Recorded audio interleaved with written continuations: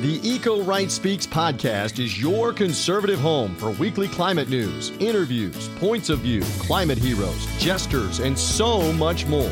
We'll share the stories of people leading in their local communities and around the country. Welcome to the Eco Right Speaks podcast. It's brought to you by republicen.org. Hello, and welcome to the Eco Right Speaks, your climate-focused podcast produced by the team at republicen.org. I'm your host, Chelsea Henderson, still dusting the cobwebs out of my brain after that little break we took between seasons. But today's guest made it easier to get back into the swing of things. Jim Tolbert is no stranger to the show. Our official first three-peat guest, he's a giant in the eco-right world, and he's coming at you with a new and exciting project. Based on the principle of personal responsibility, Jim launched Commit, spelled CO2MMIT.org, which reflects his belief that personal responsibility can be empowering and effective.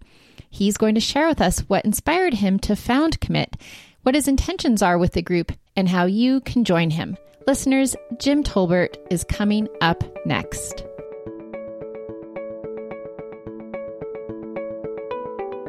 Listeners, welcome back and welcome to the show. Our very first three-time guest, longtime friend of republicen.org and huge person in the eco-right, Jim Tolbert. Jim, so nice to see you. Great to be back. So listeners, as I teased you earlier, Jim, who I sort of think of as an eco-right entrepreneur, has a new venture, Commit, the silent two in the middle, CO2 MIT. I just think that's so clever. I don't know how you came up with that, Jim. Maybe you can share that with us, but tell us what made you come up with this new idea and how's it going? Yeah. So as you say, I've been on your show twice before representing organizations that are really working hard with members of Congress to try and get legislation passed so that we have a rational framework for dealing with our CO2 emissions in this country. And we need that. We've needed it for 30 years, and we've known we've needed it for 30 years. And I am still going to continue working on that.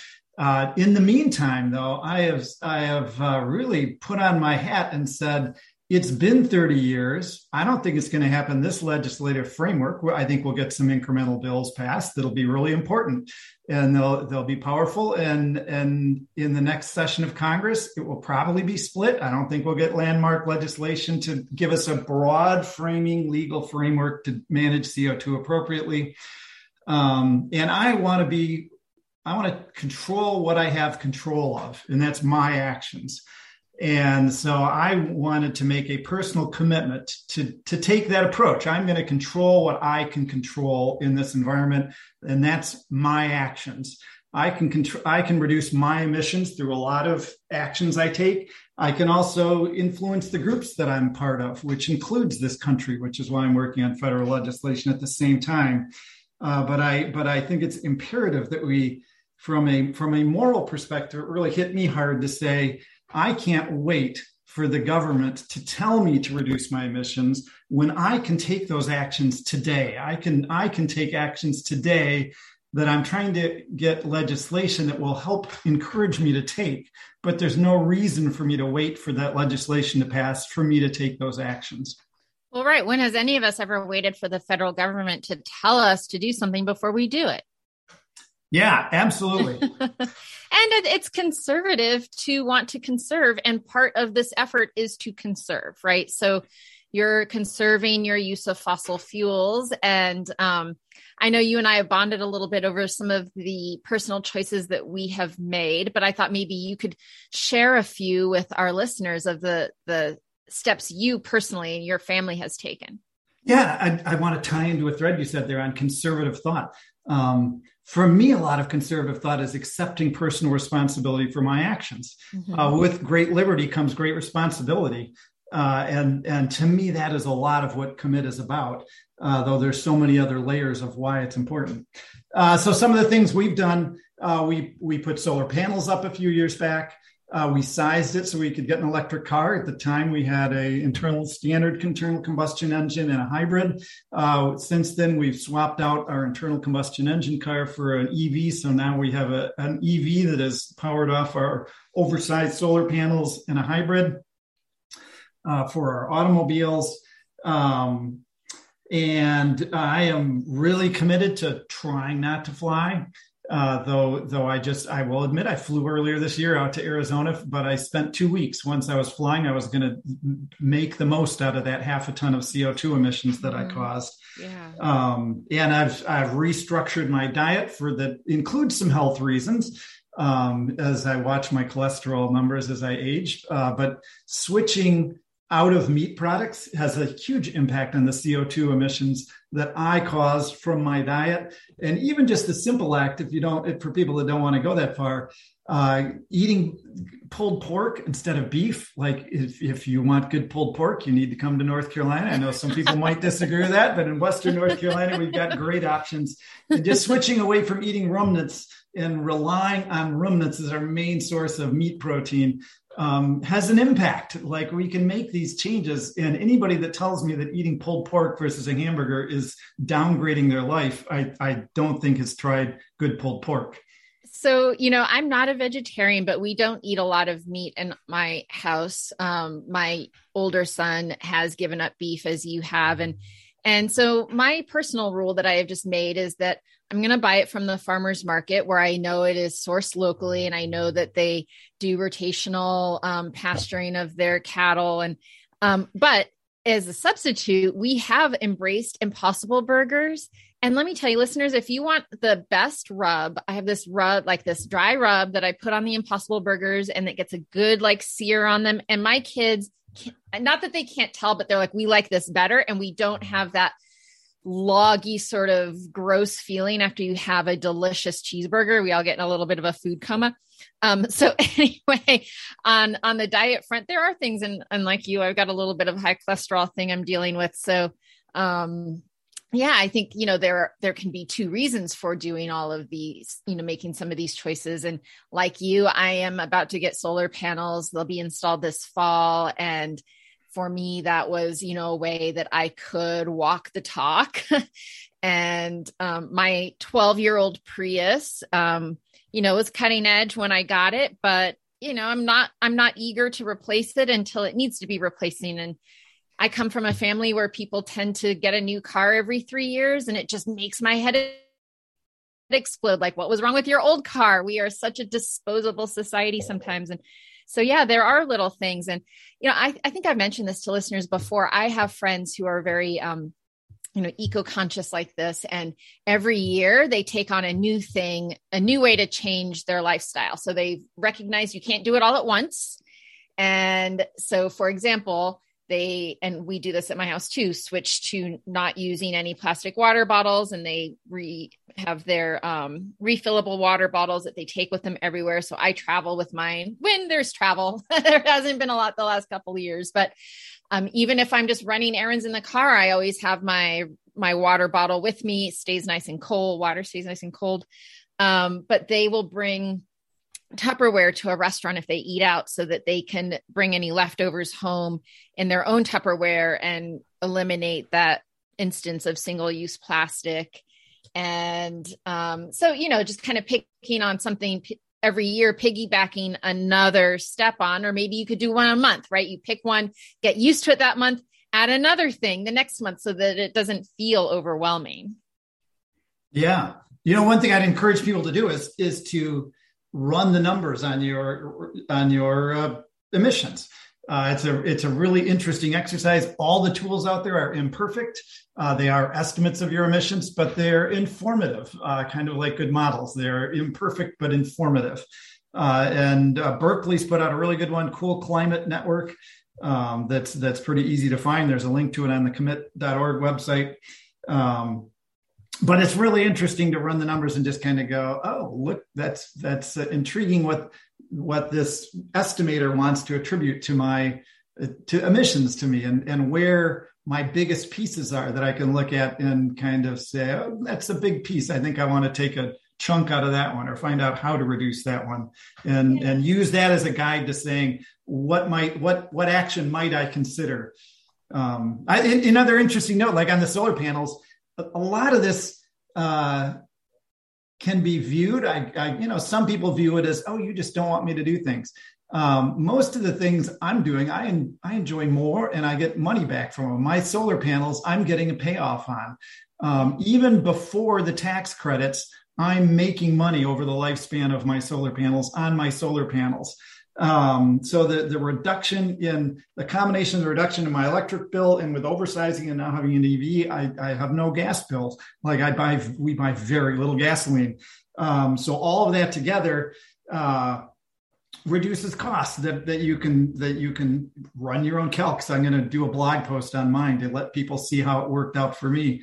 But we're not everything is talking about sacrifice, just reprioritizing and accepting responsibility for my emissions. Yeah.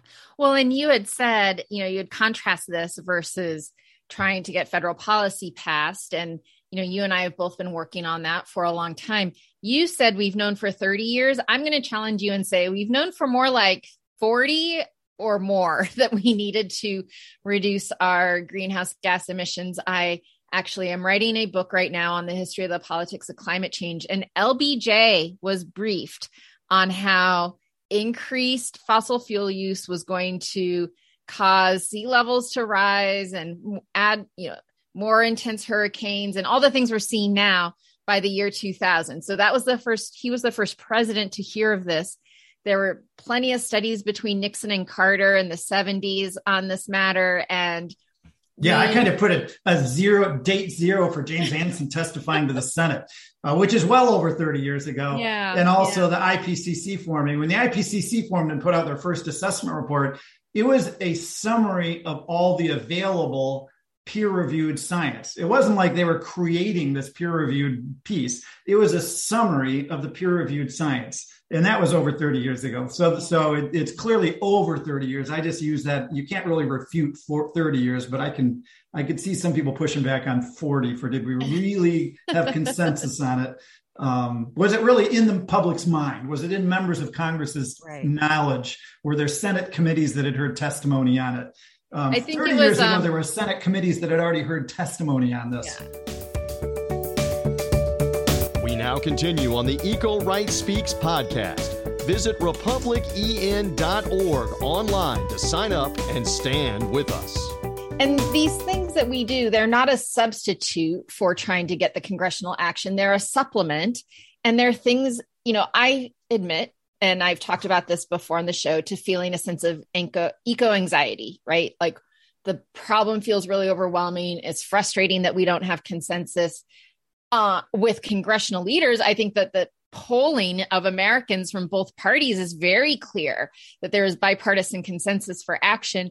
That message isn't filtering up to the lawmakers who have the power to do something, but I can feel overwhelmed with the lack of action. And so this is a way for me to feel better about myself, right? I can take my personal responsibility, as you said, and accept that personal responsibility. And with, what did you say? With great power comes great. Wait, you had a good quote. Great freedom, great liberty. With liberty comes responsibility. Yes. Yeah, I do think so. The like two things: the guilt or the sense of being overwhelmed. I think both of those are really interesting to explore because they can push on you. They can go, my contribution is going to be so small. But I think it's really healthy anytime you feel that in your life to flip the script and say, I am an individual that can make personal decisions. What decisions can I make that are consistent with my beliefs on any subject you're dealing with, and start making those decisions. And part of that is advocacy, certainly. But the advocacy alone is not accepting responsibility and not dealing with, I'm still causing emissions. And there's just no reason for me to wait for the federal government to tell me that. And I got a good, like an example of that has really struck me hard. So my favorite policy is a price on carbon emissions. As we've talked about before, I was on here representing and pitching CCL, which is their focus point, and I'm still supportive of the work that they do. Great work. As you look at putting a price on carbon, so one of the dream trips that I'd like to take again is getting back to the mountains in Ketchum, Idaho, where my dad took me and where he grew up and spent time in the mountains. And for me, living in Asheville, it's a double flight air thing into Boise and then a car. And it's about a ton of CO2 for my wife and I to get there. It's also about $800 in the airplane plane ticket, plus, another few $100 that's going to go on the rental car, and some good bucks to get a room to stay in up in Ketchum. If you put $100 a ton for CO2 emissions price on carbon, that increases my airfare by $100.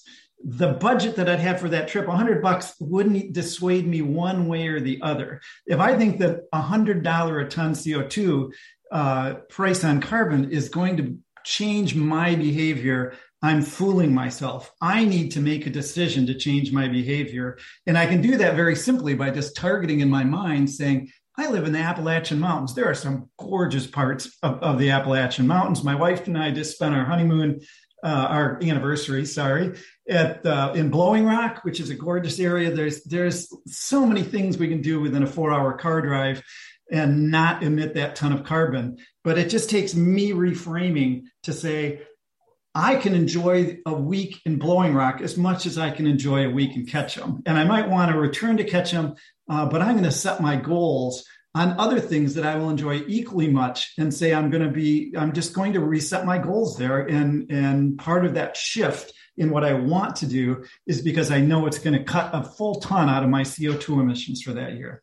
Yeah, no, I love how you frame that. And these are things to take into consideration. And so I'm curious, you launched Commit last month, right? In June? This month, July 5th. Okay. So you just launched. So you're asking people to commit themselves to taking this action. Is there some other thing you're going to do? Are you creating a community where people can share their different ways that they're exercising their personal responsibility? Is there going to be some greater ask or some greater presentation that this is what fellow citizens are taking on? Yeah, so I really am asking people to make a personal commitment into on the website co2mmit.org. There is a button where you can commit and just sign up. I am not enforcing. I'm not like going out and checking your energy bills. What? It is You're a not? personal commitment. But it is a commitment. I really want people to internalize that they're making a commitment to reduce their CO2 emissions, even if next year's might be a little higher because whatever, they have family in Texas they have to see next year. But in the long run, you're going to bring your CO2 emissions down. There is also a Facebook group and a Twitter handle, both at CO2MMIT. Where I'm hoping to engage people in conversations on their behavior and on what's going on. There's a blog element to the co2mmit.org to the website, and I've already had one guest blog up on the website, and plan to have more blogs where I share some quantitative information like travel. I put one up on looking at my current travel to Michigan and evaluating different CO2 emissions, but also having guest writers. Jacob Miller, a good friend of the EcoRight, just put up a blog post on being comfortable with being uncomfortable, at taking a solid look at his own emissions and kind of a very introspective look at what his life's emissions are, and really encouraging people to wrestle with it, to own it, to own it. I have some other guest blogs from people that those on this podcast will know, but I'm not going to spoil the surprise from seeing who will have a guest post on the blog. And I'm open to if people want a guest blog, that it's the blogs are an 800 to 1800 word format, where then We can also, sharing just, hey, this is my vegetarian meal I just ate out, or I just walked to this restaurant. I shared a post on my wife and I like to walk to restaurants near us as opposed to getting in the car. We love not getting in the car and going places. I love not getting in the car and going places too. And I live in a community where I don't have a walkable restaurant or anything, which always makes me a little bit sad. But I have found that there are friends in my neighborhood who I used to my default was to drive to their house. And I've started walking. And that really started during the pandemic when I felt like I was spending all my time staring at a screen and I needed to get out and let my eyes focus on something that was farther away. And now it's just my habit. And so things take time and we can't always beat ourselves up about it. If I have to buy a bottle of water, I buy the bottle of water. I'd rather buy the bottle of water than dehydrate. But, I think it's the effort, you get effort points. And so doing what you can and things do become habitual over time. You need to practice a little every day. So it's practicing reducing our carbon emissions, and then we hopefully are all going to get really good at it. And, I'll just add for those people that want systemic change, I think you become a better advocate for two reasons. One, you're walking the talk. When you go into your member of Congress or your local city official or your state member of Congress and talk with them, and you've driven an electric car in, or you can tell, you can share with a member of Congress, you just got solar panels up, or whatever your piece is, whatever change you're making, you can show them that you are actually so concerned that you are willing to take personal actions as opposed to just asking the member of Congress to write some legislation so everybody has to do something you're not willing to do yourself. And I also think you get more emotionally bought into it. Once you start saying, I'm taking these actions, you internalize this is important to me. And I think it can help keep you focused on the advocacy side, which is also important. For sure. So listeners, that's co2mmitt.org. One T. Oh my gosh. One T. Geez. I'm going to say that again, co2mmitt.org. I can spell, trust me. If you want to make your own personal commitment and maybe you want to write a blog post, maybe you want to share with the world what you have been doing, we're all inspired by each other's efforts. And I think that sharing stories like this is important. And I thank you for your continued enthusiasm and engagement in all the ways of trying, we've got to hit at this from all different angles. So appreciate you and all that you do to help us try to carve out a better world in the future. Thank you. Thanks for these podcasts. I enjoy listening to the guests you bring on.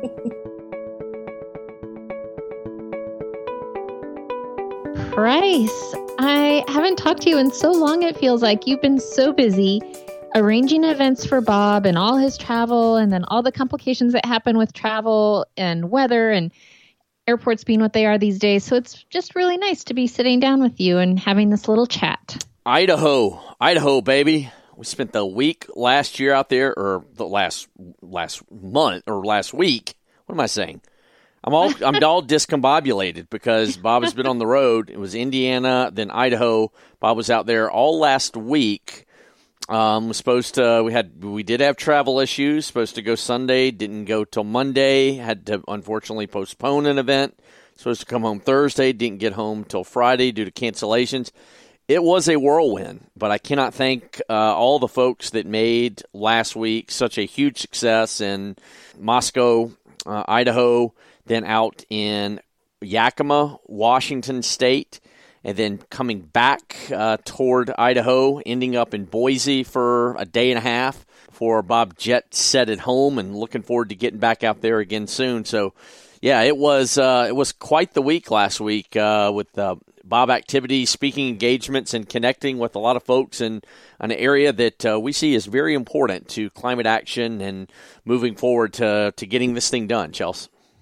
And meanwhile, here at home, I was in conversation this week, as listeners know, with Jim Tolbert, such a good friend of the Eco-Right, and I love his entrepreneurial spirit. He's always, trying out something new, some other way to reach people, and it was a pleasure to talk with him about his new commit.org project. Yeah, it was great to have Jim back on. I think Jim is the only Is he the only 3-time guest we've ever had on the Eco Right Speaks? He is our only three-peat.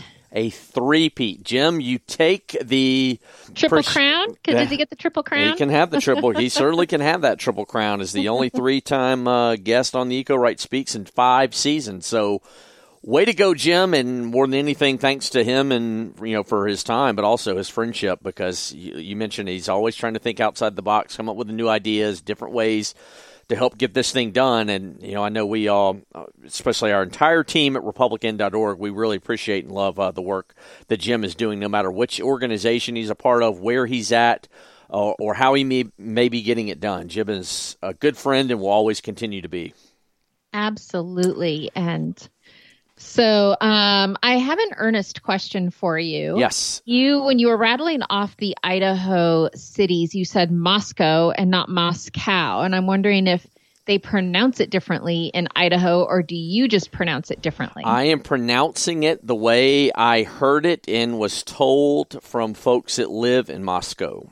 So interesting. I don't want to confuse it with Moscow. I used to say Moscow. Maybe that's the Southern in me to say Moscow, Idaho that way. But in a lot of planning calls with a lot of great people, that is the pronunciation I picked up. And so if I'm going to sound a little bit more like I'm from there, then I'm going to go with Moscow. And I never thought I would be pronouncing it that way, but it is Moscow. You have to pronounce things the way that people want them to be pronounced, like names and towns. So I was just curious, and now I know, and I will never pronounce it Moscow, Idaho. Well, I appreciate there were a lot of folks that helped make it happen. I can't go through all the people that it really was weeks and months in the planning stages, and thank a lot of people led by Tim Deck and several others that helped plan that trip out to Moscow, in Idaho, and then into eastern Washington State, Yakima, which is kind of getting toward the central part of the state, and then obviously back to Boise, where Adam Novak helped lead the charge. So really appreciate a ton of people. I don't want to go list off every single one that helped us, but there were a lot of folks, and if they're listening, they know who they are. We could not have done it without them. I do want to give a shout out to some of our new members, and I got 5 folks all from Idaho who have signed up to stand with us at Republican.org, which you can do so as well at Republican.org/join. It takes all of seconds, but I want to shout out to Donald H. in Boise, Shelley M. in St. Anthony, John B. in Moscow, Jim M. in Garden City, and Kiera H. in Homedale, all from the great state of Idaho. Really appreciate them standing with us, joining with us at Republican.org. Again, Republican.org/join. That is where you go and get it done, Chelsea Henderson, because you will get your outstanding weekend review that comes out every single Friday. That's right. And, I feel like I really just try to make it thoughtful. I try to make it funny sometimes. So, yeah, you're missing out if you're not getting that, if I do say so myself. All right, before we get out of here, who do we have here on the podcast next week? Very interesting story, Price. We are going to hear from Mark Midland, who works at Churchill Downs, the horse racing venue in Kentucky that you are probably way more familiar with than I am, being the Kentucky aficionado that you are. And he's going to talk about some of the climate and extreme weather impacts on horse racing, at least horse racing in the South. So stay tuned, listeners. This is sports broadly is something that Price and I both love, first of all. And second of all, would like to try to find some more guests to talk about, different stadiums doing things with sustainability and having to account for some of these like higher temperatures. So Mark had reached out to us, and so he's a member of our community. Super happy to have him on the show next. Fun fact, you probably never knew about me, that I have been to 6 Kentucky Derbies. And I have done a radio show one time at Churchill Downs. Thanks to Darren Rogers, who's the PR director at the racetrack at Churchill Downs. Darren had us there. We broadcasted a radio show several years ago, and afterwards he took us on a personal tour up the Twin Spires and on top of Churchill Downs. So it was really cool. But it is a magical place to go see a horse race, but especially no more magical than on the first Saturday in May when it's the Run for the Roses. So I can't wait for this one next week. This is one that has me really jacked, not because it's sports, but a place that I know very, very well and is pretty dear to my heart because I love horse racing and I love Kentucky, as you just said. Well, listeners, tune in. And if you are somebody who works in this area, in whatever sport it is, at whatever level, it doesn't have to be national level. It could be collegiate. It could be high school. If you are a high school football coach and you're worried about your players in the August heat, give us a shout. We might have you on the show. You never know. Drop us a line anytime you've got ideas, suggestions. We want to hear from you. Chelsea@republican.org.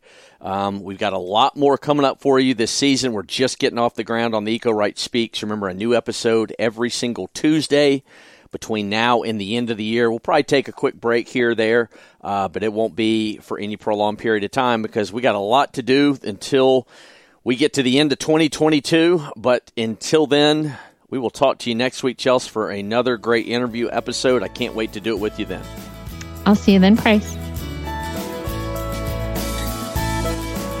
Thanks for listening to this week's edition of the Eco Right Speaks podcast, brought to you by the team at republicen.org. Make sure to visit republicen.org to learn more and find out how you can be a local Eco Right leader.